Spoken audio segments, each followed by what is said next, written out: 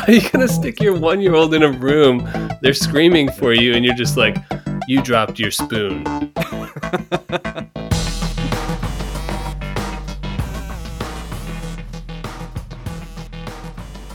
Hello, I'm Justin. I'm Mark, We're the J-Pops. and we are attempting parenting in Japan.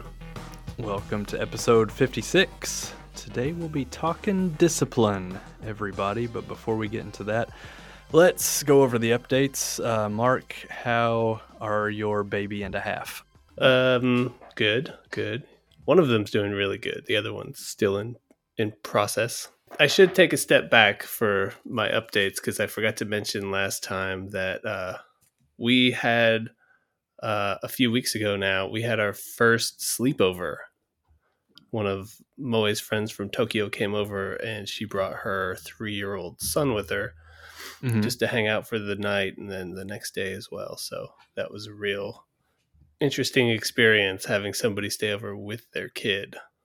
Yeah, that's cool. Was it a real slumber party vibe between the two kids? Did they do a lot of fun stuff?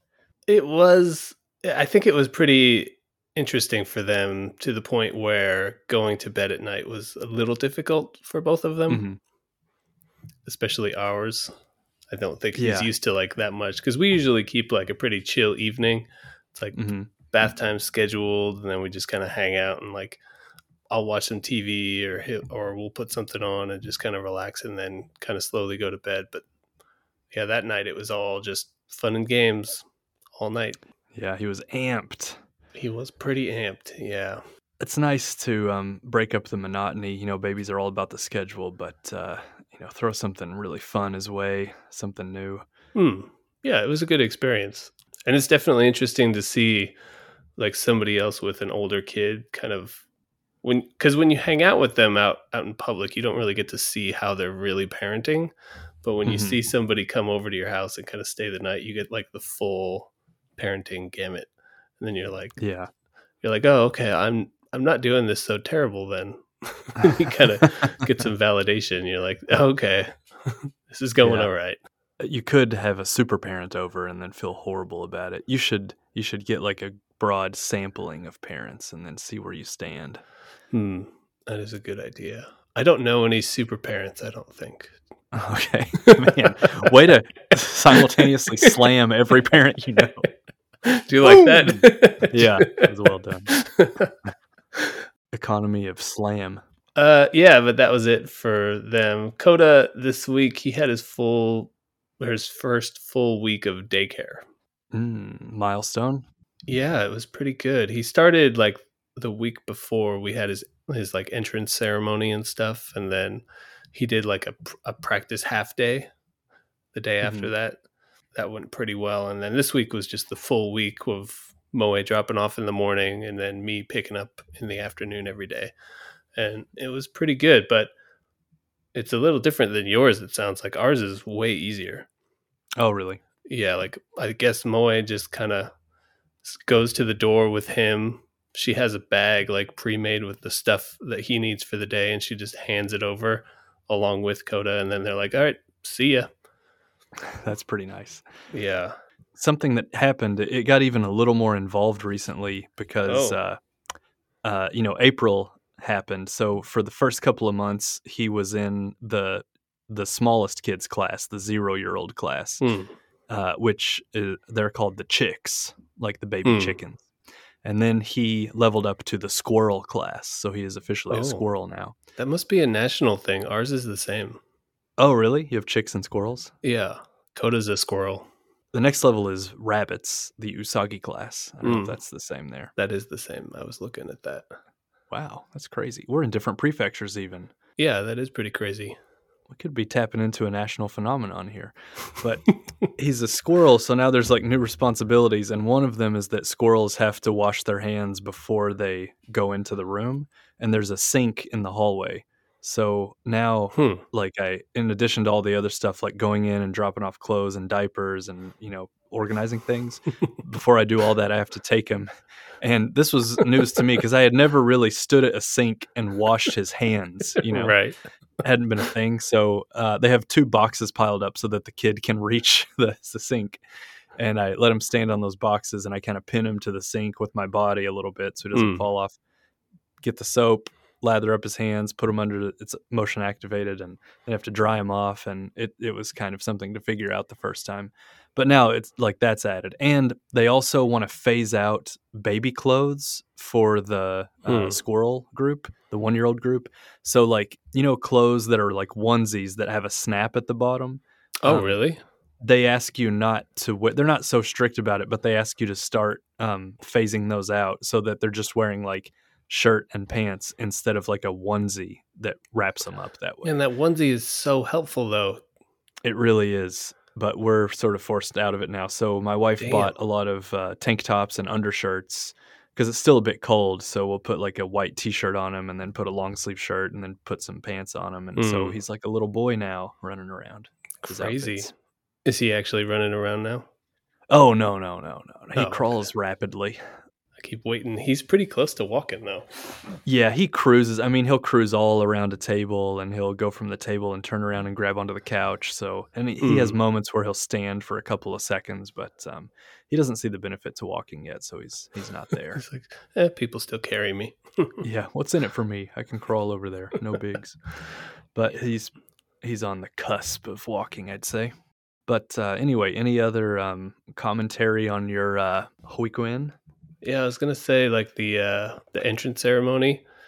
You always hear kind of like horror stories about it, or at least I have from other parents. They're like, "Oh, they're so long and they talk forever and blah blah blah."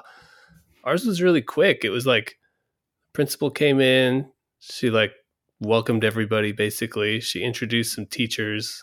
She introduced the students who were entering, like all the kids. And then they had like an older group of kids come in and sing a song for everybody. And then that was it. The teachers came over, they grabbed some of us, and then they kind of showed us the rooms that our kids are going to be in and let us play for a little bit. We were out of there. And did you suit up for this event? Oh, no. Did anyone else wear a suit? Every other dad that was there. The odd man out. Foreigner didn't get the memo. I didn't look bad, but I wasn't in a suit.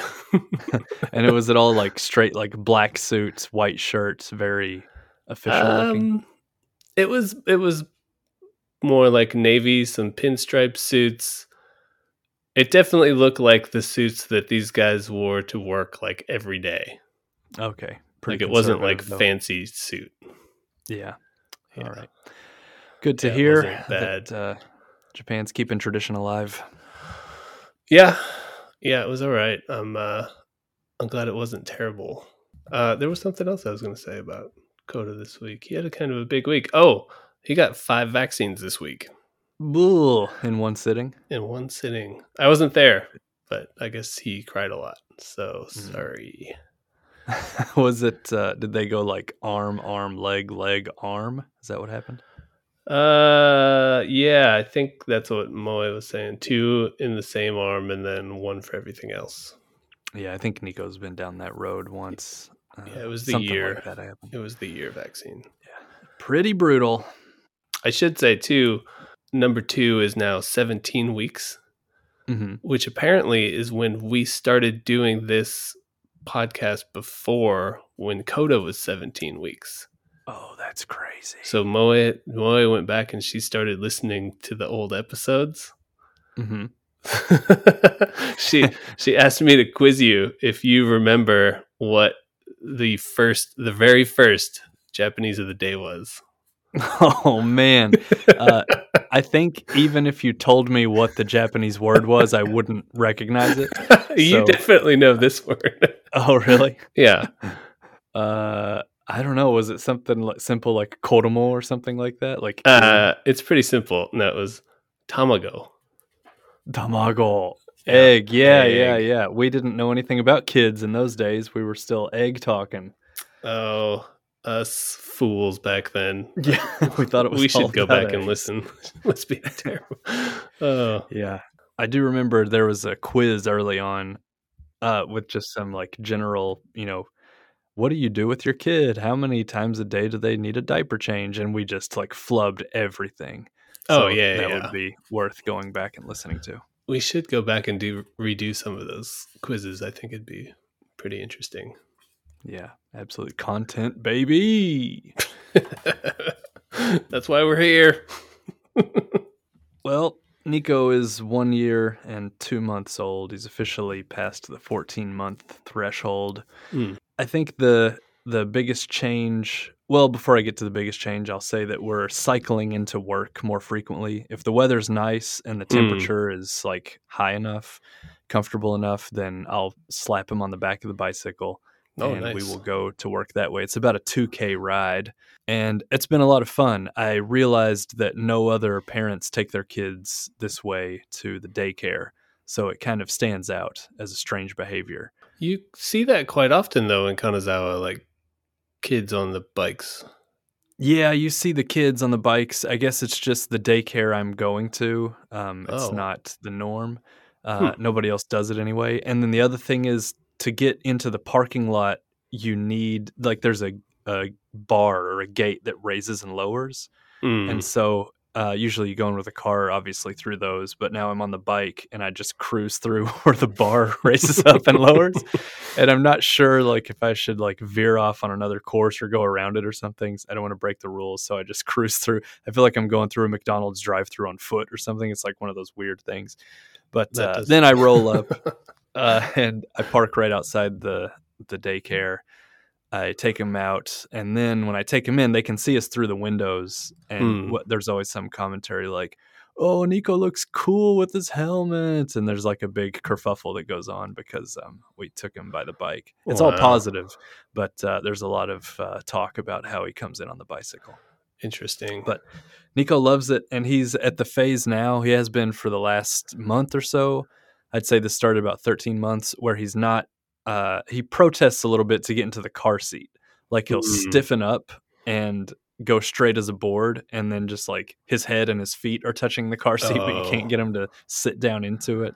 And he reaches for things, tries to roll over and get out of it, and it's a little difficult. But when he sees the bicycle and the baby seat on the back, he smiles and giggles, and he's like, "Here it goes!" Oh yeah, he gets so Oh, hyped nice. about it. So I think he likes just seeing things up close Yeah. and the speed and that sort of stuff. Which we don't go fast, of course, but it's comparatively fast. Moe's cousin, her husband, he's got a Brompton, and he used to do the pickups and Mm. from their daycare. And at the time, I think his kid was like 1.5 to 2.5, maybe, when he was doing it. And every time his kid would point to the bike and be like, "Bike, bike," like saying Mm. like, "I want to take the bike to school today." And he'd be like, "No, no, no, no, no, car." So Yeah. I think that's a pretty common thing for kids. Yeah, it must be pretty exciting because they've probably never seen the world go by like at that speed, cruising like Hmm. that. And aside from being inside a car, which is a different environment. So Nico is loving it. And it's the Interesting. easiest thing to get him into, as opposed to the car seat. He's behind you, right? Yeah. It's an adjustable seat. So theoretically, there's a weight limit and it should be good until he's like even 4 or 5 years old or something. Oh, okay. So you can like raise the headrest and you can lower the spots Right. where his feet go, and should be good for a long while. I went out and bought a kid's trailer for the back of my bike That's to cool. do a similar thing. But so far I haven't got it all hooked up. I'm still waiting on a part. But we got him in it because it's also a stroller. And Wow. he seemed a little confused because it wasn't his Hmm. regular stroller. But he was pretty game once he got into it. And I'm curious, like, if once we get up to like bike speed, he's really going to like it. Yeah, I bet he will. It's like a whole new world for him. Yeah. So our other big update is I'm going to go ahead and lock in first words Oh, yeah. officially and put it in the record books here. And it's not like we're, breaking new ground or setting world records or anything. He's 14 months old and he's been babbling. I mean, he Mm. was like I've been talking about for, I don't know, 10 months now. He's been saying like, mama, mama, mama, like that Mm. when he's, hungry or something. So it's hard to pin down. But then, I don't know, a few months ago, he would say, "Bah" for goodbye. And we Mm. would, try to coax it out of him, like, say bye, and he'd get a ba. But he could have been imitating us, but not really knowing what he's saying. So, it's hard to count. But I would say in the last 2 weeks, we got his first definite English word and his first definite Japanese word, both. Wow, both. And yeah, and it's like indisputable. He's calling for something. We know what it is, and the English word is banana. Nice. He's a big banana fan. They're bright and yellow, easily recognizable. We keep them right next to the kitchen table, so he sees them all the time. Give them to him every day, and sometimes it comes out just bana like that, and then sometimes he'll get a nana, but sometimes he puts it all together and he has a banana, and Wow. then he can call for it. But I served him up a plate of oranges the other day after dinner as a kind of dessert, just little orange slices. And as soon as he saw the orange slices, it was a banana. So I realized as a linguist that banana to him means like something sweet that he really likes to eat. Right. And that there's probably a big category of these things. And then I further realized that you can't hold it against him because you do that for your entire life with different things. And the example that sprung to mind for me is like if you go into a hardware store and say, I want a nail gun, they'll be like, well, okay, that's narrowed it down to 50 things that we sell because there's like a brad nailer, finish nailer. Do you want it battery powered? Do you want it pneumatic? What gauge do you want to use? And so you're just like, nail gun, like if you don't know what you're talking about. So you have to really get acquainted with the world of whatever you're speaking on to then make sense of it with any kind of specificity. So for now, banana is just like sweet thing that he really likes, and he'll apply it to pineapple and orange and banana. But we feed him a lot of bananas, so he's very often right about what he's eating. Now, the first Japanese word, he picked this up at Hoikoen for sure, and as soon as he started saying it, you could just picture where it was coming from. But the first Japanese word was dozo. Which is when you're giving someone something and you say like, here you go, here it is, or whatever. In Japanese, that's dozo. And then I realized, I bet like at least 100 times a day at the daycare, there's like, here's a toy or here's a whatever. And then, okay, now give it to the other kid, say dozo. So they probably say dozo constantly with the kids playing with stuff all day long. And Nico just started like dozoing away when he'll hand you something. And no matter what it is, or if he wants something, he does a dozo. And again, it's kind of like something is being exchanged. Here's a dozo. Right. So I just before we started recording, I went downstairs and I prompted him on a dozo, and I got it recorded here so you can listen to little Nico shouting out a dozo. Now, be forewarned that I say dozo first to prompt him to say dozo. So the first dozo is not his dozo; it's my dozo. That's going to be really impressed. It's pretty expert. Okay, here we go. Let's give it a listen. Dozo. Wow. Dozo. Wow. Yeah, it's a pretty clear dozo. That's pretty adorable. Yeah. So he's got a dozo under his belt. That's like no question his first Japanese word because, we speak English in the house. So he's only really flirted around English words so far. And then dozo just came right out after his few weeks or month or two at Hoikoen. Huh. That's crazy. Yeah. But that's that. Banana and dozo. Wow. That's what we're working with. That's good. Yeah. Good job, Nico. Yeah. He went polysyllabic across the board. He thought just right away. Yeah. He leveled himself up. He's speaking at a 15-month-old level. Well, that's it for updates. Very good. Very good. Segment Town.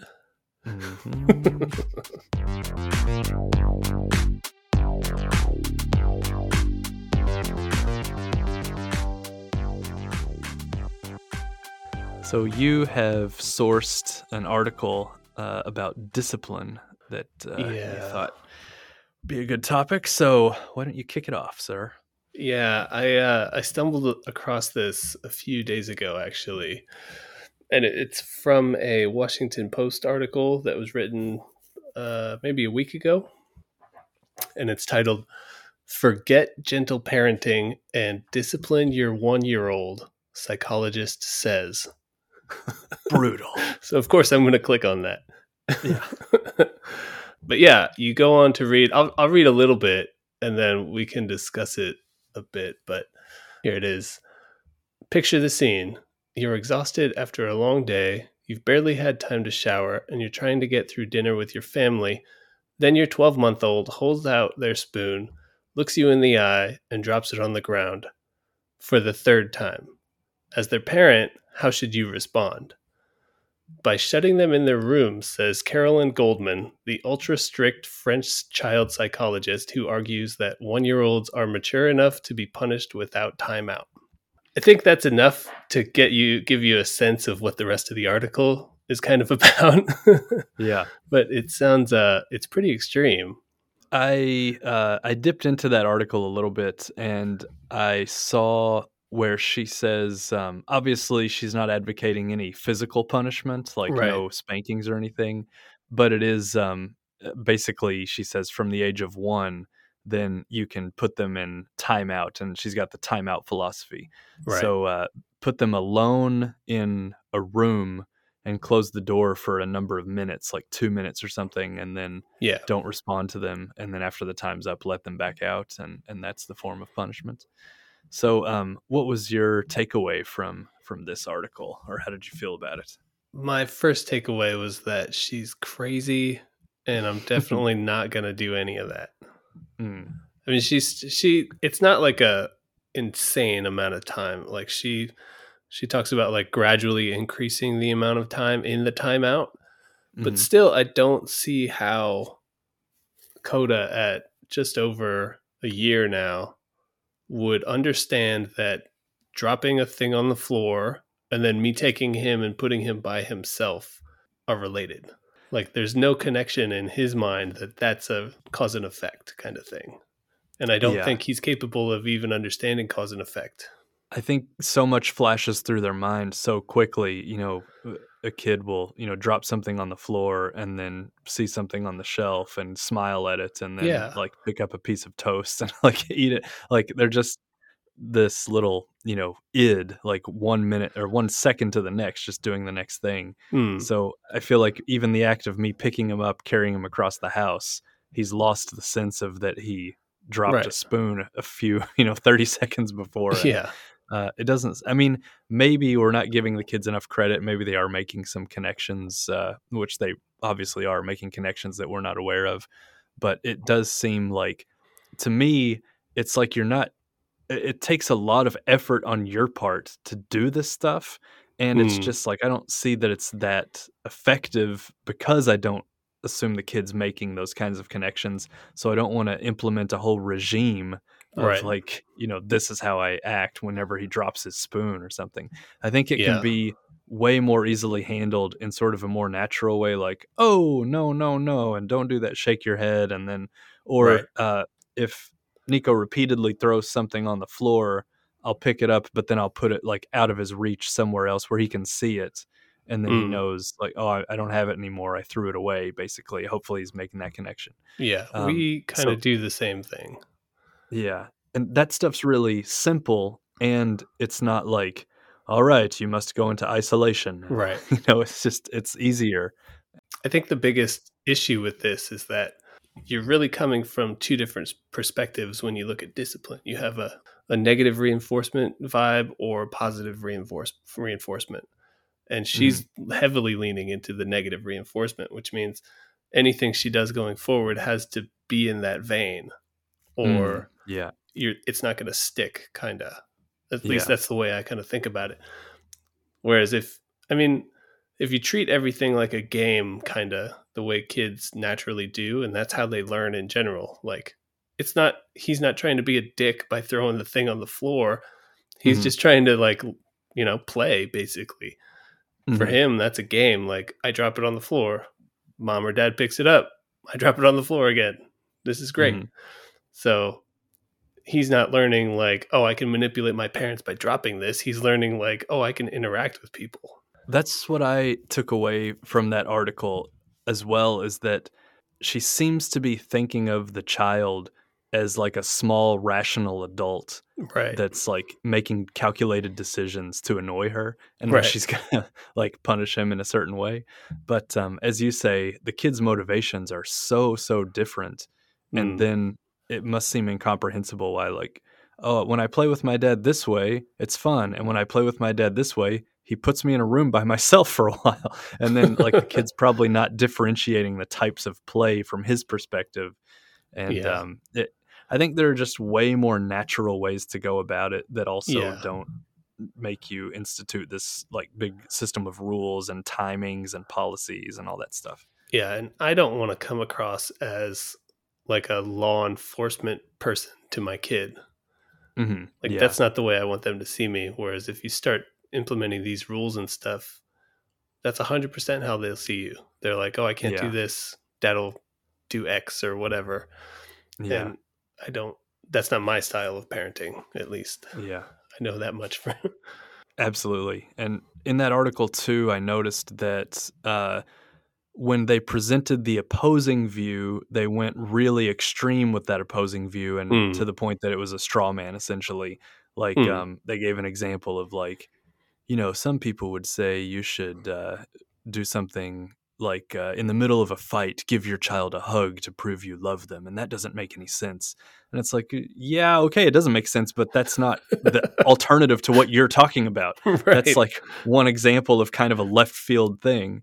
Whereas there's much more of I would say, a sane middle road that doesn't take so much effort and stuff. So, and that comes across as more of a natural interaction between you and the kid. That's basically what I would advocate for, is like, just, if you disapprove of something, then tell the kid you disapprove of it, or shake your head or say no or whatever.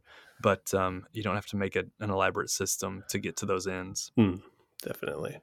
I should say, I don't know if maybe we're doing something wrong or she's doing something right, but she's got a podcast. She's got 1.8 million listeners, and we don't. Oh, so man. I don't know. Take that. Yeah. Take our advice with a grain of listenership. Yeah, she's French, of course, but Marie Le Pen gets a lot of votes in France, and like you can use the American media landscape as evidence that viewership doesn't equal correctness. So very true, very true. Anyway, yeah, I pretty much disagreed with it. Another thing is, it's not like it was a study with 100,000 participating families. It's like one psychologist who's notable because she's way outside the norm. Right. And that's what made it newsworthy, because it's new. It's a new idea. So, in general, she's just getting a bit of coverage because she said something nuts. It's kind of like a flat earther. I mean, maybe it's not that insane, but it's like, oh, this idea is so outlandish. Let's talk about it. So that's probably playing into it as well. They even mentioned in that article that it's not based on extensive research because nobody's doing it. So there's no one to research, like, putting your kid in a closed room for a few minutes at the age of 1. Yeah. I like this kind of snippet pulled out. She says, do not let them out if they cry, sniffle, or call to you. She instructs, communicate to them what they have done wrong, but do not engage in dialogue or show your emotions. Man, that's just like cold. Yeah. How are you going to stick your 1-year-old in a room? They're screaming for you, and you're just like, you dropped your spoon. Meanwhile, you dropped your spoon through the door. There's probably a lot of sort of the pendulum swing between parenting techniques, I would imagine. And if you go back long enough in, I guess, any culture, it was probably down to more of a spare the rod and spoil the child system. Right. And then the pendulum probably swung way over to the touchy-feely side. And but again, you have to take either extreme with a grain of salt because they're extremes. So right. But now I think she's making a name for herself by sort of being the backlash to the backlash and trying to pull the pendulum the other way. Well, if you're interested in finding out more about that, you can go read that article and then laugh at all the other stuff she says, because some of it's pretty crazy. It's pretty brutal when you actually have a 1-year-old and you see him just toddle around not knowing anything. Right. Well, it's a pretty short segment today. I just wanted to kind of discuss that and kind of go over some ideas about it. Yeah, cool. We're also relatively inexperienced on, eventually we'll have like kids in the terrible twos. It's Right. coming in less than a year for both of us. And then 3, 4, that seems like kind of a rough time with, full on meltdowns in the store because they don't get a toy they want. And there will be opportunities for like dealing with real kind of emotional issues and real things where they've destroyed your wall with a marker or something. So then you'll have to figure out like, okay, we're getting into property damage now, we've got to figure this out.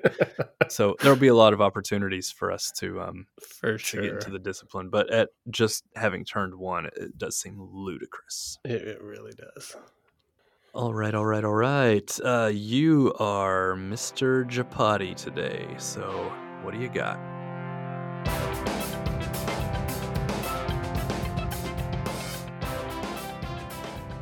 Today in Japati Town, Yada. I don't know if you've heard this one yet. That's a very nice one. Yeah, that's good. Yeah. When our friend came over, her 3-year-old, that was like his favorite word. Oh, man, yeah. Like every other thing was yada, yada, yada. And it really gave me an appreciation for the word because he used it in so many scenarios. Like this kid he was very good and just like he knew how to use this right. And his mom was just like, oh, fine. But in looking it up, actually, I did discover something interesting, that it's the same word as kirai, which means like to dislike. Yeah. So you mean the kanji is the same? The kanji is the same. Yeah. Oh, interesting. That first part of iya. When I looked it up, it said it was either iya or ken. Which I guess when you put it into like dislike means like kirai. So pure definition wise, it's what kids say to say like, no, I don't wanna. It's maybe like an I don't wanna, I guess. Yeah, it's kind of an everything. It's like I don't like that. I don't want to do that. Don't do this. Sucks. Don't do that. Yeah. Like, this is mine. I've heard it shouted like in the shopping mall before. There's like a 3 or 4-year-old kid just like yada yada yada when the mom's trying to make him leave, and right. You'll hear it in that sort of context. But yada is a great word. Yada yada yada, not the Seinfeld yada. Yada. Is it? I was always picturing it as ya da, but it's not that, is it? No. It's e ya da. Oh, yada. Yada. Good Japati. Japati. We'll be hearing it a million times before we die at our own hands. You before me. Yes, sir. Luckily, I've got a polite little dozoer right now. He just dozos everything and tries to give it to me. Nice. This is very generous. Maybe next time he dozos me, I'll give him a yada, reject it, and turn the tables on him early. I think Carolyn Goldman would back me up on that. That's proper discipline right there. That's with them, yeah. Let's get into McQuiffy territory. McQuiffy.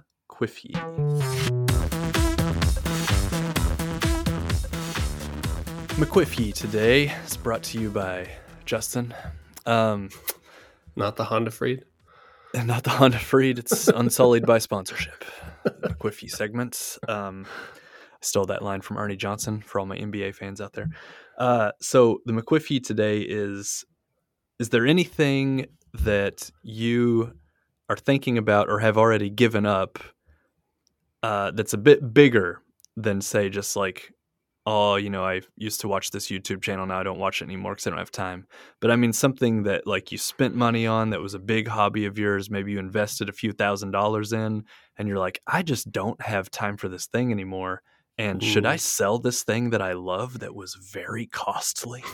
Like that kind of like heavy life decision. Has anything like that crossed your table? I think, yeah, with the time constraints as they are now, like a lot of my hobbies are getting pushed to the back. Mm-hmm.